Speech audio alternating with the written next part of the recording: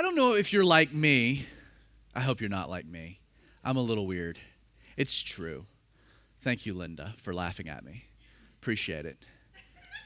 But you know, when I read through the Gospels, and then I get to the book of Acts, I'm reading about the early church. You read about these titans of the faith, the apostles, the A-team, right?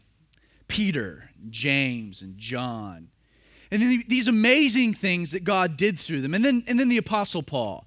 I mean, when you look at the apostles, they are inspiring. What God was able to do through just a few men to change the world, the effects of which we're still experiencing in the here and now. And while I find them inspiring, if you can sympathize with kind of my plight, I do find them to a degree difficult to relate to. They're inspiring, but I don't know if the apostles are all that relatable. I mean, think about it for a moment. These were a group of men, a collection of men, hand-selected by Jesus Christ. Men that were going about their lives, their jobs, their occupations, when Jesus walked along the shore and said, "Follow me." That's radical, right? To be hand-selected by Jesus. The apostles, while they had their own shortcomings, they became pillars of the faith, pillars of the church, champions of Christianity. God would use many of these men to author the New Testament. Not exactly things we find really relatable, right? I mean, good grief, their names are so unique that they will be, we're told in Revelation 21 verse 14, written on the cornerstones of the New Jerusalem in heaven. I mean, though it shouldn't be the case, I've found that it's so often easy to write off their examples, the examples that they set for us because of the unique experiences and exposure that they had with Jesus. To look at some of the things that Jesus did through Peter, through John, through Paul, you're like, wow, that's awesome, that's inspiring, but I'm not them. That's a bit unique. And so while I can stand in admiration, while I can find their examples inspirational, there's sometimes a disconnect. Because I'm not one of them, right? I didn't walk with Jesus on the shores of Galilee. I didn't hear him in person, the messages on the mount. I wasn't in the boat when he calmed the sea. I didn't have the Damascus Road experience where Jesus himself stood in my way, knocked me off I mean, there is a disconnect, right? And yet, as you work your way through the history of the early church, as you go through the book of Acts, there is one character that for me just jumps off the page. And that is a man by the name of Stephen. And here's why I am so encouraged by his story. In contrast to the majority of the main characters we find in the Gospels and the book of Acts, Stephen is and should be very relatable, because his Christian experience began and developed no different from you and I. Consider Stephen. Stephen wasn't an apostle. There's nothing in the record that implies he had even been present during the earthly ministry of Jesus, nor had he been an eyewitness of Jesus' death, his resurrection, or ascension. It is possible Stephen might have been in Jerusalem to see the events that occurred on Pentecost, but it's unlikely he was a part of the original 120. You see, in Stephen, we have presented the first, second generation Christian in Scripture. Sure, by the time he's introduced to us in the book of Acts, Acts chapter 6, which is where we'll be, Stephen had developed such a reputation that he was hand-selected by the apostles to serve as one of the first deacons. And yet, there is nothing about the story of Stephen that indicates he was given any type of privilege or unique experience that makes him different from you and I. This morning, we're going to take a hard look at the life of Stephen, not only because he's relatable, but because Stephen, his life illustrates what I'm titling this morning, the fingerprints of faithfulness. In Stephen, we're going to see a man with no advantage, no special standing, and yet he was still used by God to affect his world in such an incredible way that not only was his name known in his day, but his story is included in the pages of Scripture for us to be inspired by. He's that relatable. You see, Stephen is important because he illustrates for us the exact same life that God has called you and I to live as well. Acts chapter 6, if you'll turn there, beginning with verse 7, we're going to read a few verses and then kind of develop a profile of this man, Stephen. We begin. Then the word of God spread, and the number of the disciples multiplied greatly in Jerusalem, and a great many of the priests were obedient to the faith. And Stephen, full of faith and power, did great wonders and signs among the people. Well, there arose some from what is called the synagogue of the freemen, Cyrenians, Alexandrians, those from Cilicia and Asia, who came disputing with Stephen. And they were not able to resist the wisdom and the spirit by which Stephen spoke. Then they secretly induced men to say, "We have heard Stephen speak blasphemous words against Moses and God." So they stirred up the people, the elders and the scribes. They came upon him, they seized Stephen, and they brought him to the council, the Jewish Sanhedrin.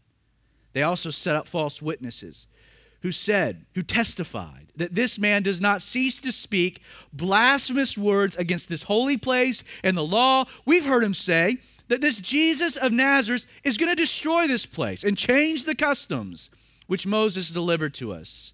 And all who sat in the council, looking steadfastly at Stephen, saw his face as the face of an angel.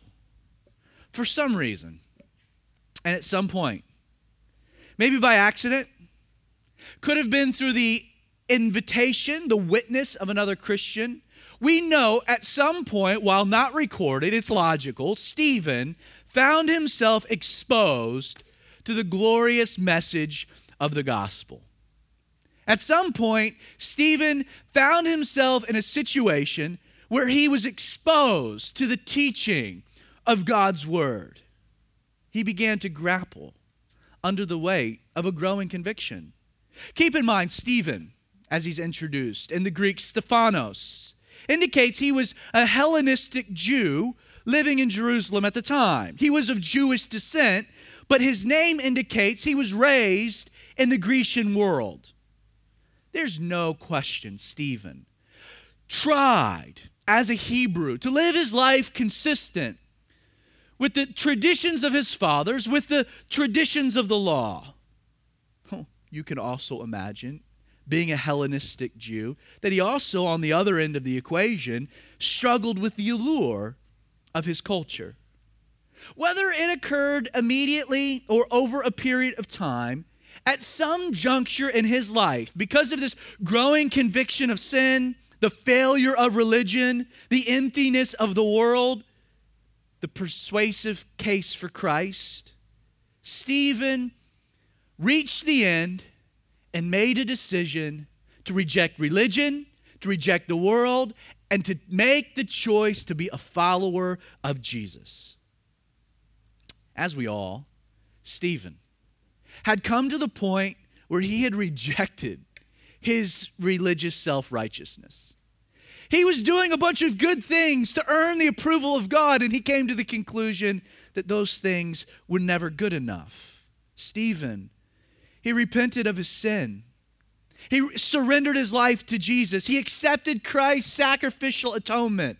And in that moment of conversion, how glorious, like you and I, Stephen immediately experienced a renewal, a regeneration. The Spirit of God filled him, changed him. In that moment, his life, once shackled by sin, weighed down by the burdens of religious condemnation, had been set free by Jesus. Stephen experienced glorious redemption. And it seems reasonable to conclude that soon after making that decision, Stephen would then make the difficult choice to go public with his faith. He would be baptized. Stephen would declare to the world, to his family, to his friends, those who were hostile to this new and growing church, he would make the world know that he was a follower of Jesus. You can imagine, especially with the present climate, that choice carried with it severe consequences. Friends and family rejected him. Friends were hostile towards him. Additionally, we can also reason that Stephen immediately began attending his local church. That seems logical, the one there in Jerusalem. And he would, as a result, enjoy the benefits of being part of a new family, a new community, the family of God. In the process, Stephen would receive from the church godly instruction through the faithful teaching of God's word. He would experience the joys of genuine community, benefiting from accountability of new godly influences. As Stephen continued to grow in his newfound faith, he would come to realize that being part of a church community, while it was glorious, all the things that he would receive, Stephen began to see that it was more than just receiving. There was also giving, contributing in response to God's grace, all that Jesus had done in his life. Stephen, without title, without specific directives, simply started serving the needs of those around him. And over time, as Stephen continued to grow in the knowledge and grace of God, he would develop, according to the first few verses of Acts 6, he would develop a good reputation before all the people. Stephen proved teachable. He modeled a humble spirit. He remained submissive to the authorities that God had placed over him. Acts 6 is clear that because of this good reputation and servant's heart, when the need arose concerning the care of widows, all of the people, along with the apostles, universally agreed that Stephen would be an ideal candidate for this new position of deacon. As such, we know Stephen grew to become a man known. People testified that he was, quote, full of wisdom, the Holy Spirit, and faith.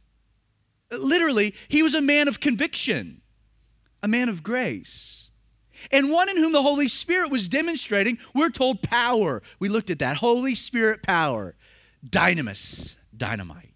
He was dynamic. This morning's text reveals that this Holy Spirit power not only equipped Stephen with the gift of service to carry out the needs of his role as deacon, but we also see that it empowered him with the gift of evangelism, the ability to perform, quote, great wonders and signs. God was clearly at work through this man, Stephen.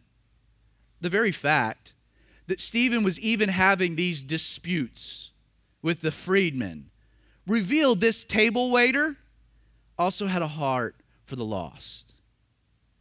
In my mind, I can see Stephen. He's a deacon, a designated doer, caring for the practical needs of the fellowship. He finishes up cleaning around the church, his job, to hurry off to the local watering hole, the Dunkin' or the Starbucks. To do what? To share his faith in Jesus. Keep in mind, as in the ministry of Jesus and later the apostles, these manifestations of what we're told great wonders and signs manifested in Stephen's life to validate the anointing and his message. Stephen, no special standing. He's not an apostle. He didn't walk with Jesus during his earthly ministry, didn't actually see Jesus' death on the cross, wasn't there for the rolling away of the stone and Jesus, the resurrection, didn't see the ascension, maybe was there for Pentecost, but we don't know. Normal dude, second generation Christian. His experience, nothing different than yours and I. And God used him in an awesome way. You can look at the apostles and say, yeah, God used them in an awesome way. Okay, Zach, I know he wants to use me, but I'm not an apostle. But are you like Stephen? Because there's nothing about Stephen that makes him any different from you and from me. And yet God used him in a radical way. Now, the first thing that you should note from Stephen's example is that a Christian's purpose, your purpose as a Christian, is to simply be faithful with the things God places before you. This is the first lesson that we can take away from Stephen's example. I have found and even experienced that Christians really do struggle. I think it's not unique to Christians, everyone does, but for Christians in particular, people struggle with the concept of purpose. The purpose. I mean, we all want our lives to have meaning. The more we're under the weight of God's word, the more we understand his grace and all that God has planned, the work he did to just save me. We want our lives to matter. We want our lives to mean something. We want to make sure that our lives somehow validate the precious blood Jesus spilt to redeem us. We carry that. We know that. We experience that. And yet, maybe you can sympathize. Many grow frustrated with their present circumstances because they don't see how their present life fits in with God's overarching plan. Do you find that relatable? I've had seasons where I've experienced this because most of us have this sincere desire to see our lives genuinely matter and impact the kingdom of God. What often appears to be mundane and pointless simply because it becomes difficult to handle. Many Christians who find themselves shackled to a job in which they see no eternal value end up wondering, am I wasting my life? Am I wasting the time that I have? You know, part of this struggle rests with the conventional wisdom that in order to successfully reach a destination, one must first know the destination you're seeking to reach. Like, that's logical. Like the way that we work, in order to reach a destination, right, I need to know the destination I'm wanting to reach. Once, right, these two data points, where I am, where I'm going, are connected, are determined, I can then map out, right, the best, most efficient course of action. I can schedule a path to get there. Many reason, right, logically, that if he would just reveal his purpose for my life, it'd make things so much easier. If you would just tell me, God, why I'm here, what the plan is, what your purpose is, what my destiny is, give me the destination, then I can set out mapping a course on how to get there. Like we've all gone through that with career planning.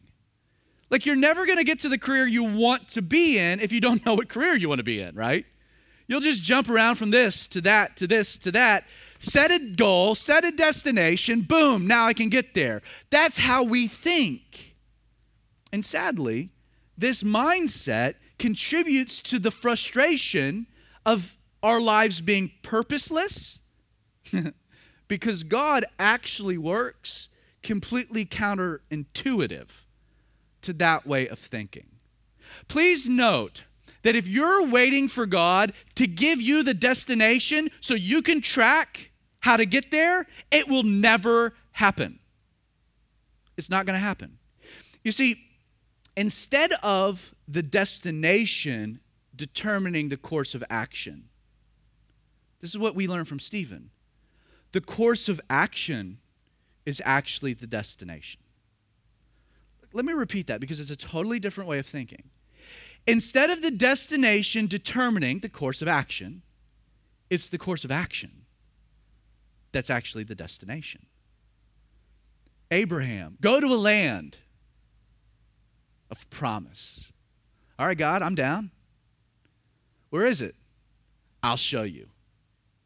Okay, so what now? Just go. For Abraham, the destination was going. Where he ended up was in God's hands, not his. He was called to a walk of faith.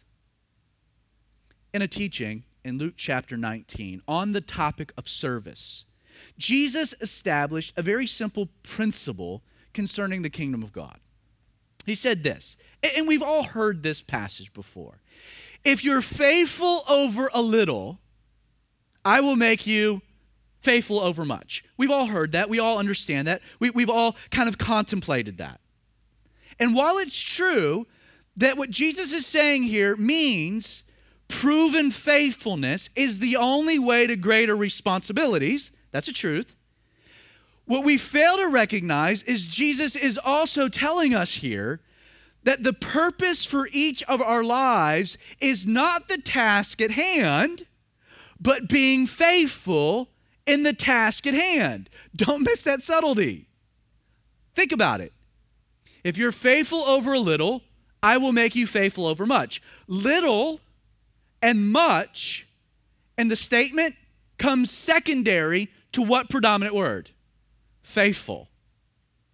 If you see God's purpose for your life as being some work that God wants you to do, as opposed to simply being faithful to do the work God has placed before you, then I hope you understand you will only find the Christian experience to be frustrating.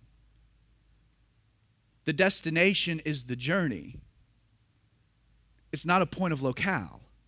This is why, by the way, I think the whole idea of trying to live a, quote, purpose-driven life, while indeed packaging nicely in the self-improvement section of Amazon, it actually fosters a lot of frustration, Christian frustration, because it's not in line with the way God has structured the life of faith.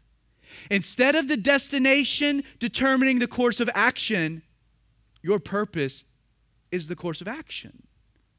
It's to be faithful with whatever God has in front of you in the moment, that day, and let the next day be determined by God.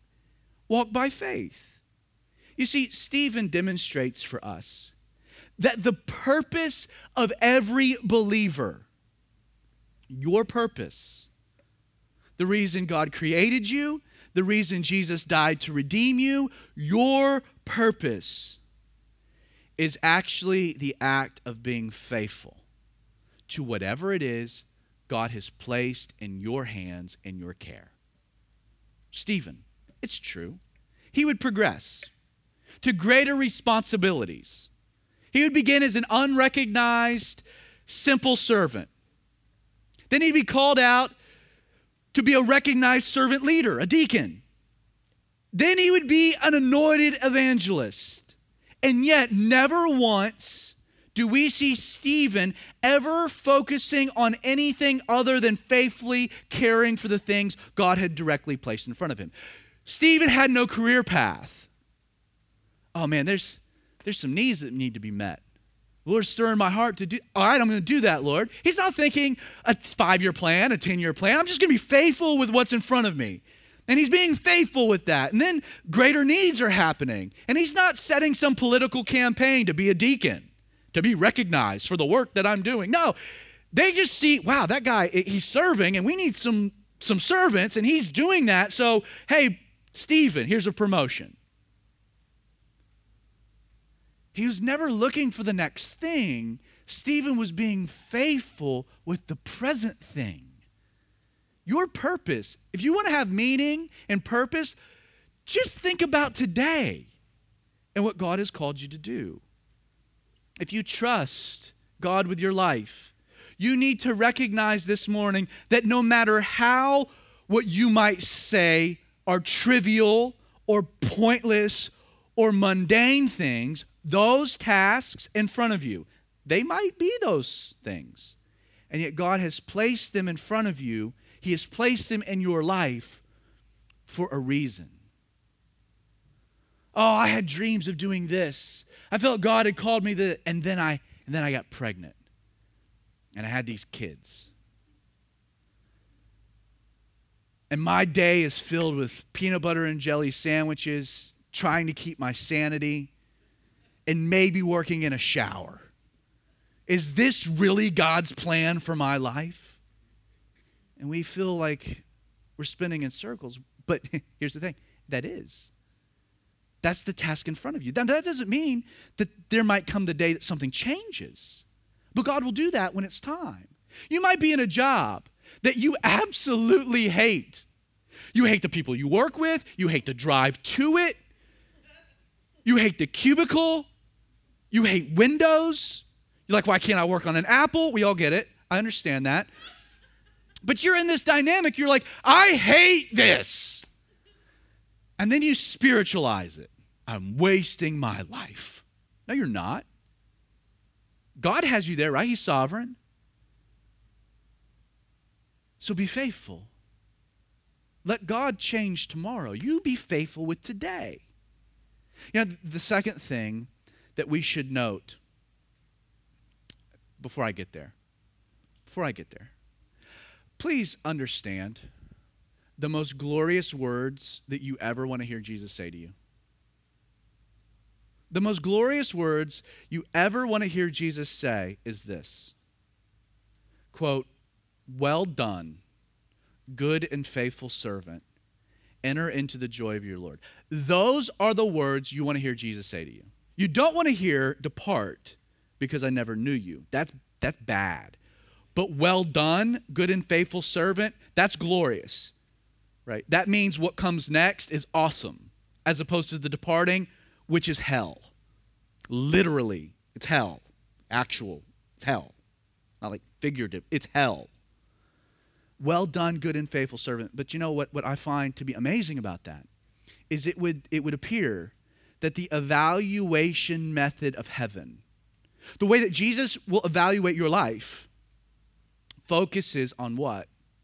Well done, good and accomplished servant. No. Well done, good and successful. No. It's well done, good and faithful. The evaluation method of your life, when Jesus evaluates your life, it's not what you've done. It's whether or not you've been faithful. It's faithfulness, not accomplishment. Second thing that you should note from Stephen's example is that a Christian should expect, you and I should expect the world to treat you like they treated Jesus. Though Stephen's ministry role was church-centric, caring for the needs within the church body, as mentioned, it would seem that Stephen had a heart for the lost, to preach the gospel. Some view Stephen as an evangelist, others make the case that he was the first apologist. Doesn't really matter. Either way, what we do know is that his target audience became these Jews from a synagogue known as the Synagogue of the Freedmen. Now, history tells us that this was a prominent synagogue in Jerusalem that had branches, satellite campuses in Cyrene, which was an important African city in the province of Libya, Alexandria, the capital of Egypt, as well as Cilicia. Needless to say, this was a tough audience. On a side note, Cilicia was the Roman province located in the southern half of modern-day Turkey. Tarsus is the hometown of a man that's introduced to us in the next chapter, a man by the name of Saul, who would later become Paul. So of this crew, of those of the Synagogue of the Freedmen that Stephen is debating, we can logically conclude on the other side of the table, as they're drinking their Starbucks coffee, is the soon-to-be Apostle Paul. That's very cool to me. Now, Luke tells us that these men came, quote, disputing with Stephen. The word disputing in the Greek presents the idea that they would gather to debate matters of theology. And in the process of their conversations, the text tells us Stephen, his efforts bore some fruit. Luke says, quote, they were not able to resist or to withstand or oppose him. And then he lists two reasons why. He says, for the wisdom and the spirit by which he spoke. The word wisdom, it's the Greek word Sophia, meaning full of intelligence. Stephen was able to present substantiated arguments. He was able to lay out facts. He could defend his positions. He could talk theology and doctrine through a combination of scripture and logic and reason. He went into these situations armed. But his situation's no different than us, right? How did he gain this knowledge and this understanding? He studied. He was well prepared. I find it tragic that there are too many stupid people who speak for Christianity. It's a shame. On Fox News, they've got a Rolodex of stupid Christians who present no arguments that I find substantiating. On a side note, moving on, before I get in trouble, the word spirit here, wisdom, full of intelligence, and spirit. It's how he spoke. It's pneuma, from which we obviously get the word the Holy Spirit, but the word can also refer to a person's pleasant disposition. Though his audience perceived Stephen to be a pleasant person, we understand that without even knowing it, the group of men he was arguing with were experiencing the power and person of the Holy Spirit working in and through his life. In a sense, Stephen was being the salt of the earth. You can imagine that in addition to the soundness of his arguments, what made Stephen so persuasive was that he was able to present an intellectual position in a way that the opposing side of the argument didn't feel attacked or need to respond in a defensive manner. Apparently, the way Stephen argued was just as persuasive as the arguments he was making. We need a bit more of that in Christian circles, don't we? Sadly, the arguments of many today, many Christians, get lost because of pride and ego and attitude. Never forget, the goal is not to just win the argument. The goal is to win the soul. That's the whole point of the conversation to begin with. Luke indicates there were those that he was having these disputes with that were not able to resist. Fruit, converts. But there was also a contingency who not only resisted, but grew vindictive in the process. It's true, a hurt ego coupled with a pricked conscience can be a very dangerous combination. What's interesting about this story is that we see the exact same playbook being used to target Stephen that was used some 4 years earlier to target Jesus. Look at their strategy. We're told, quote, they secretly induced men, they set up false witnesses, and they stirred up the people. This means that they literally bribed men to commit a crime by spreading false accusations, false rumors. They claimed that Stephen was speaking blasphemous words about Moses and God and the temple, the law, their customs. They were twisting his words. It would seem their goal was to incite a mob to act against Stephen without fully knowing what Stephen had done worthy of such an outcry. This reaction to Stephen, you should note, it didn't represent the general sentiment of the masses towards Stephen, but was instead driven by the ill will of a few people who found Stephen to be offensive to their conscience. They lashed out against the messenger really because they hated and resisted the message. May I ask this morning, Christian, I want you to think about this for a moment. Take a minute, contemplate it. As a Christian, what type of relationship do you expect to have with this world? A friendly one? Like, what type of relationship are you expecting as a Christian, as a follower of Jesus? How do you expect the world to treat you? What's the baseline? Like, do you expect the world to be as tolerant of your beliefs as they want you to be of theirs? Like, do you think that that's a street that goes both ways? Like, what are your expectations? Seriously. Please remember about Stephen. He did absolutely nothing wrong. Like what he was doing was not wrong. He believed in Jesus. He was a faithful churchgoer. He even volunteered. We're given no indication Stephen went out proselytizing. He was enjoying conversation, just disputes, sharing his faith with those who were interested.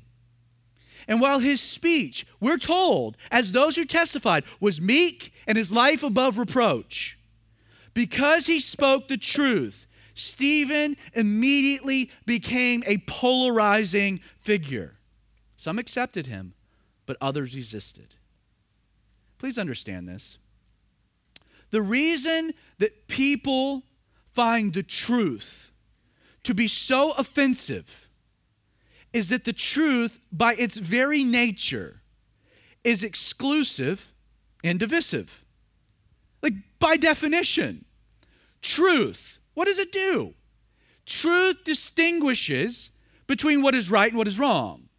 And since truth is the one position that refuses to accept all other positions as being equal, the speaker of truth gets branded as being offensive and therefore can't be tolerated.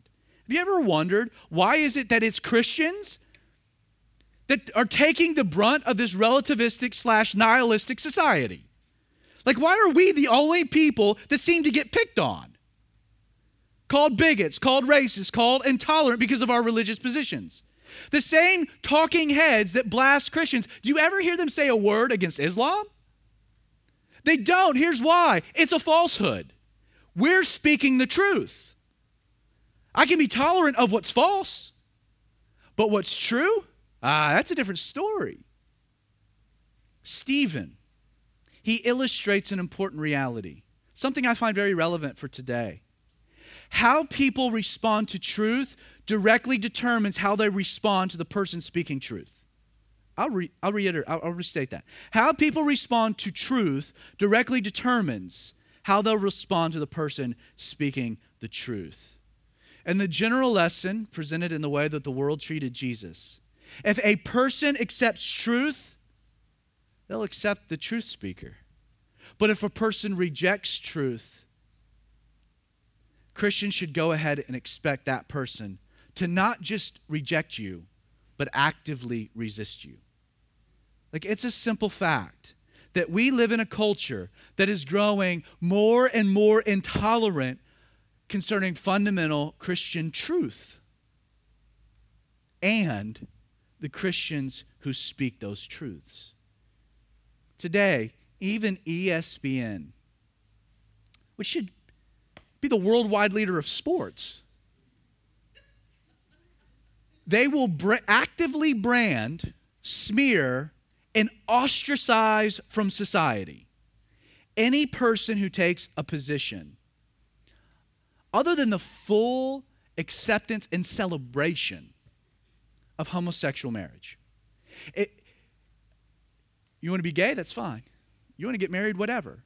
But if you don't accept it and celebrate it, it's not just allowing it or thinking we live in a country where you're free to do it.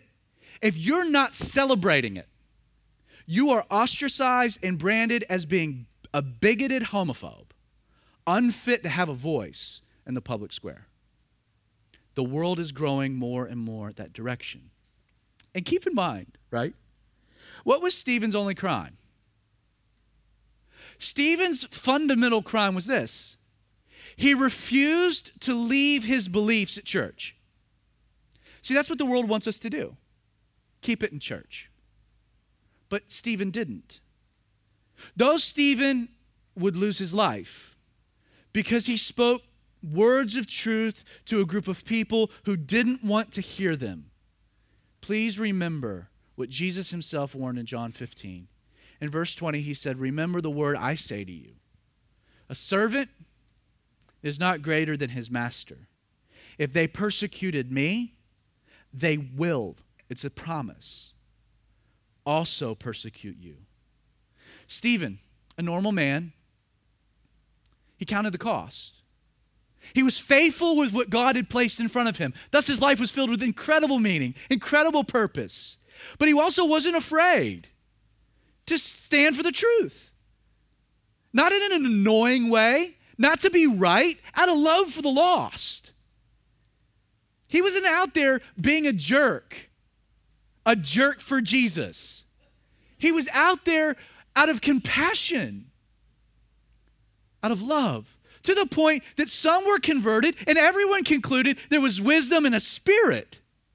People encountered and gained a taste of God by interacting, but that did not make him immune for those who had that taste and became violent towards it. The third and final thing you should note from Stephen's example is that a Christian's commission, when it's all said and done, we've talked about purpose, we've talked about persecution, but a Christian's commission is to simply be a witness by shining the light into the world.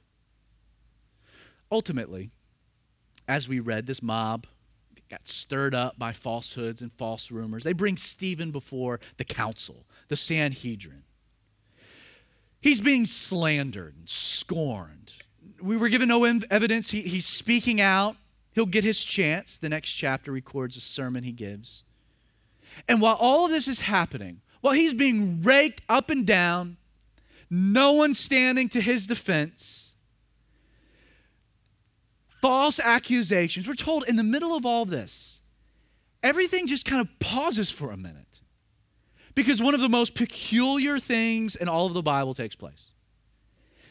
Luke tells us, as they're looking at Stephen, that his face looked like the face of an angel. And keep in mind, I doubt that anyone in that room had ever seen an angel. Kind of an interesting observation. And Luke is getting his account from eyewitnesses who were present that day, more than likely the Apostle Paul. So we get like this phrase, his face, he had the face as the face of an angel. It's being used by Luke here to describe the fact that his countenance in this moment, visibly for all to see, was perceived to be the countenance of a man who had a heavenly nature. That's why they use this phrase, an angel. They couldn't describe it. There was a heavenly glow. And the reaction of the council, we're told that they looked steadfastly at Stephen. In the Greek, this word steadfastly means they fastened their eyes upon. I can see that the mouths kind of dropped and they just, that's weird. That's not normal. Is it just me or is his face glowing? Like it's just this radical moment. What they were witnessing was so dramatic, they stared at Stephen. Consider for just a minute how this may have happened. As a faithful servant, Stephen had been a witness for Jesus indeed. We've seen that, right? He was a servant, gets promoted to deacon, designated servant. So he's been a servant. As an evangelist, he's been a witness for Jesus in the world. How? In word. So he's been a witness in deed, and he's been a witness in word. But in this moment, right, something totally different is taking place. Stephen now is being a witness, undoubtedly, right? But he's being a witness by simply being. Is Stephen doing anything? Is he doing anything? No. He's been a witness by deed, but in this moment, he's not doing a thing. And he's been a witness in word. But in this moment, is he speaking anything? No. But he's being a witness, isn't he? To the point that they're staring at him. They're shocked. They're amazed. So Stephen here is not doing anything. He's not saying anything, but he's still being a witness, isn't he? But he's being a witness by just being who he is.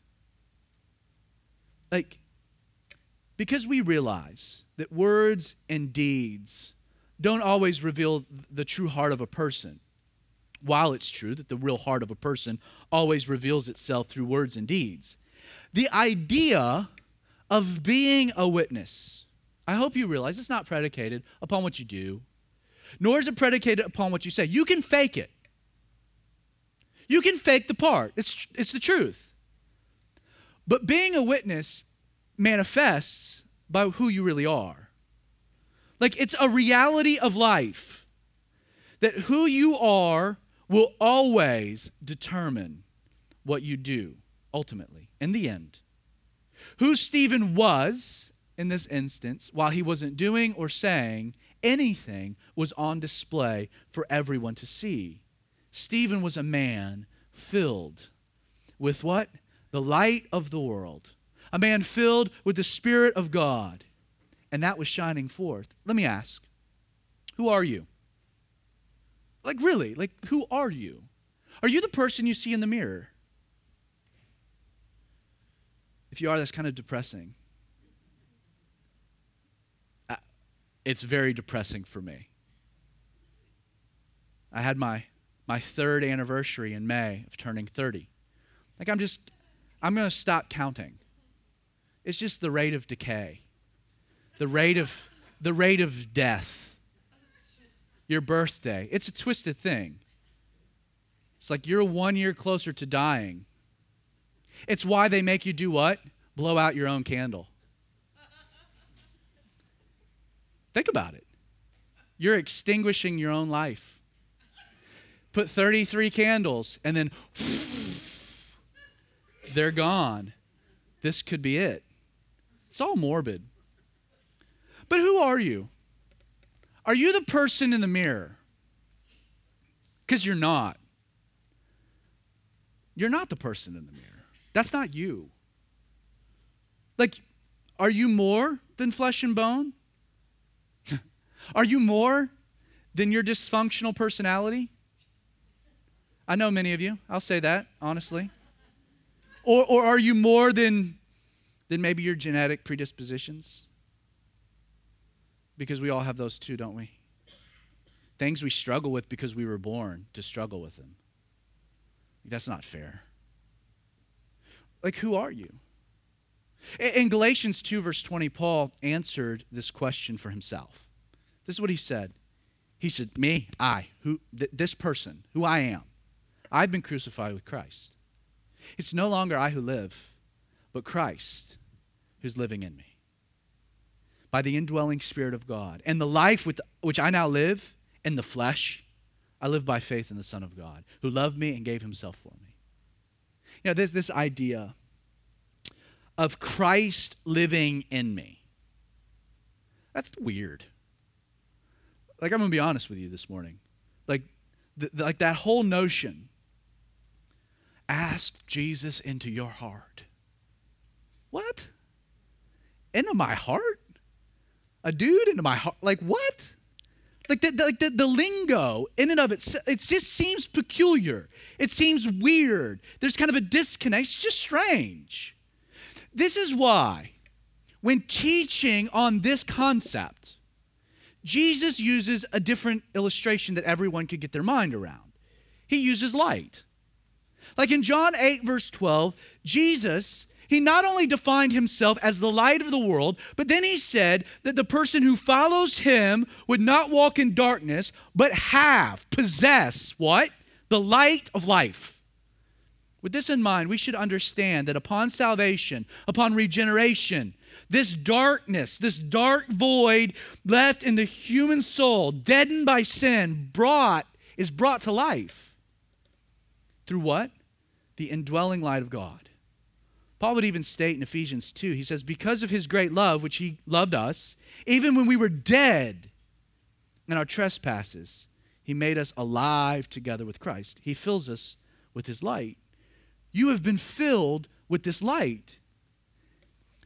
But keep in mind, as a follower of Jesus, you are not only light bearers, but you're now responsible to shine that light into the world. Matthew 5, verse 16, Jesus commanded those who have the light of life to, quote, let your light so shine before men that they may see your good works and glorify your Father in heaven. This is where this strange detail about Stephen, that his face shone in this heavenly countenance, it proves helpful. though what is clearly happening to him was some type of supernatural occurrence, don't overlook the obvious lesson. Stephen was doing or saying nothing to manufacture this heavenly countenance. Stephen was being a witness because the light of the world came shining from his life for all to see. Stephen, all he had to do to be a witness was sit there and allow God to do the rest, to allow God to shine through. You know, we've all been given the commission to go into the world as witnesses of the resurrected Jesus. And understand, that commission shouldn't be cumbersome because it's not something we go to do. It's something we're called to be. As a light bearer, understand, your job is not to go into the world and shine the light. Scripture doesn't say that. What does the Bible say? Go into the world and do what? Let our light shine. It's something you allow to happen, not something you do. This is what's so challenging about this story. Since Stephen's experience began and developed no different from yours and mine, there's no reason that God can't also work through your life in an equally powerful and dramatic way. Do you believe that? This is why there's so much we can learn through Stephen's example, that he demonstrates for us the fingerprints of faithfulness. He was faithful with what was in front of him.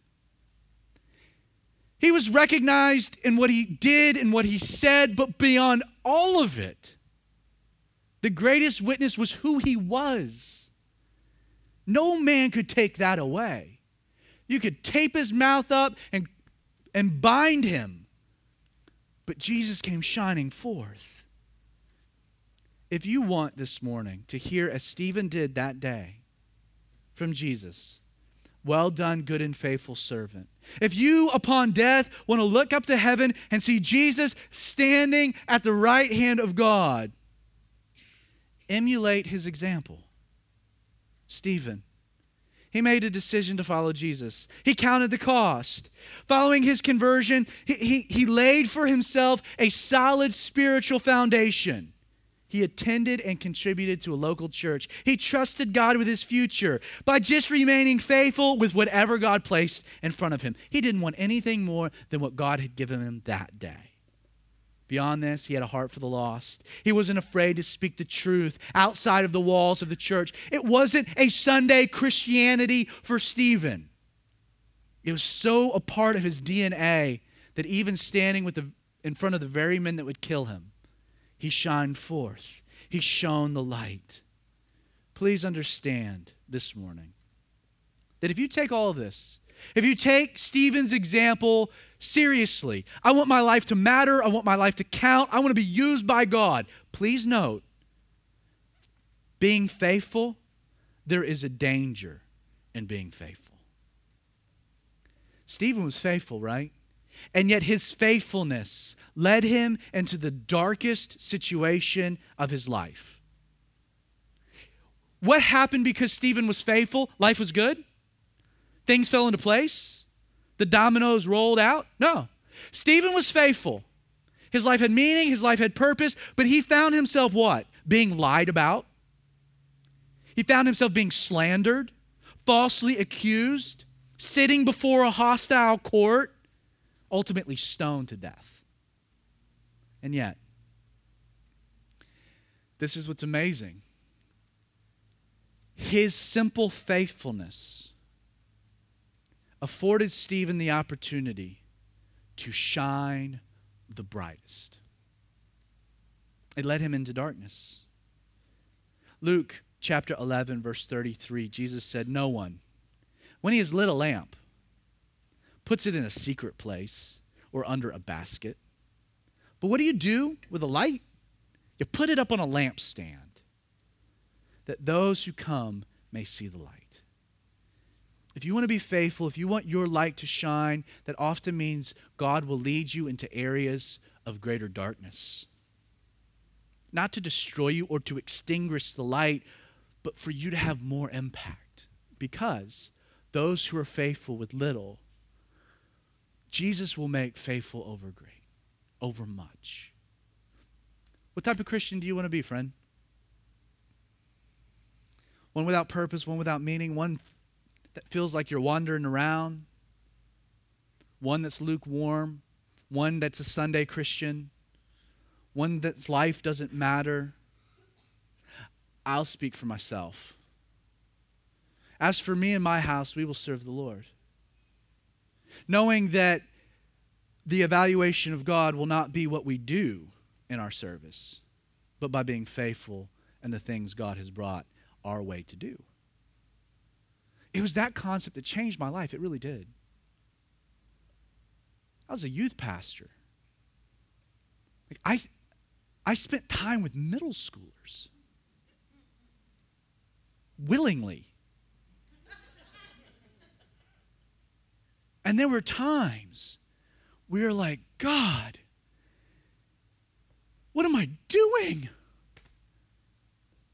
Am I wasting my life here?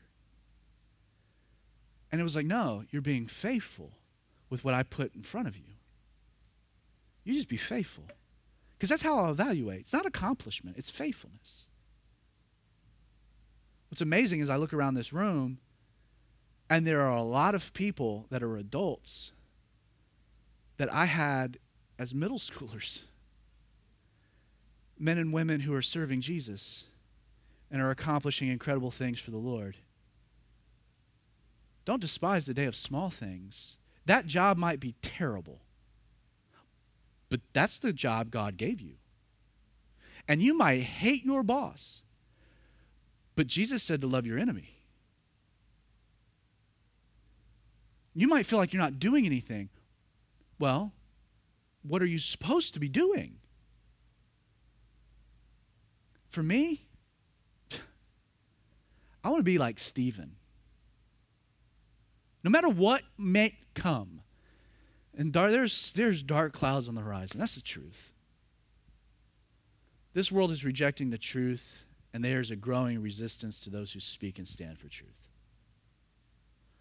But I just want to be faithful and to let that light that God placed in me shine forth. Ain't nothing I can do to make that happen, but be filled with the Spirit and walk in the Spirit. And so, Father, that's what we ask this morning.